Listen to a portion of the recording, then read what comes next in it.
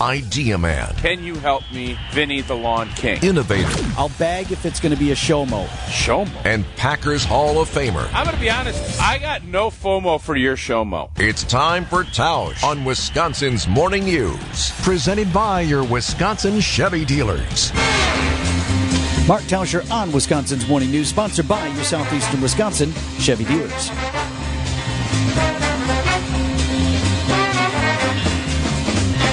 Fail. All right, Tausch, what was going to happen there was we were going to play with the 13th pick in the NFL draft. The Green Bay Packers select. There, you just did it. Our guy out of Iowa. That actually sounded better. Yeah, not bad. Huh? When Goodell does it. So what's the first thing you thought of, Tausch? What's the first observation you made when you saw that he was the selection? The Green Bay Packers love Iowa. That was the first thing that I thought Interesting. of.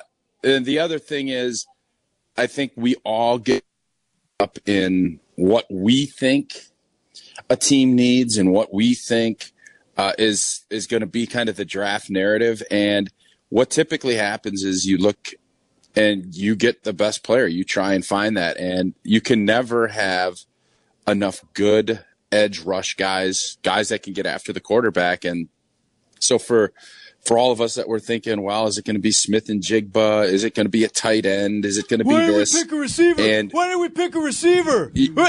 Again, we didn't pick a receiver. It's Ted's fault. That's always been because we are fantasy footballians. We want to have the offense. We want to get people that we can get really excited about. But again, football typically comes down to who wins line of scrimmage. And that's not the sexiest thing on earth, but that's where good teams, if you look at Philadelphia, that's how they've been very successful. And when you look at Kansas City, when they shore up their group up front, they've been able to win. When they didn't, Tampa ran through them. So while it's not the sexiest thing, when you get players that you know can get after the quarterback and can protect the quarterback, your chances of winning go up exponentially. So I don't know. I mean, you've seen highlights. This kid from Iowa, the Iowa's defense has been really good. Their offense has been tragically bad. So you see that they had two kids drafted in the first round last night. You hope you're going to get a really good football player that's going to give you 5-10 years of high quality production. If you do that, you feel good about that pick. But I understand why there's fans that don't feel that this was a great move and that this wasn't the sexy splash thing that I think a lot of fans wanted to get last night. So Vince had a different observation. But not just me, sort of the whole internet. Oh, boy. There are a lot of Canton girlfriends on the 2.0, draft cams. A lot of girlfriends. Not just for our guy. Like, everybody had eye candy. Really some nice-looking ladies. Well, yeah, I didn't know if a lot of it was family and if there was sister. I didn't know. I mean, obviously you saw the one gal, but that's what media types like Vinny like to focus on. Football guys like me are more interested in seeing what his highlight in his tremendous burst off the line. Yeah, I know. You didn't even see any of that. High ceilings, big upside. Quick twitch. Guys like Vinny. And his explosiveness, all the things the football guys look at.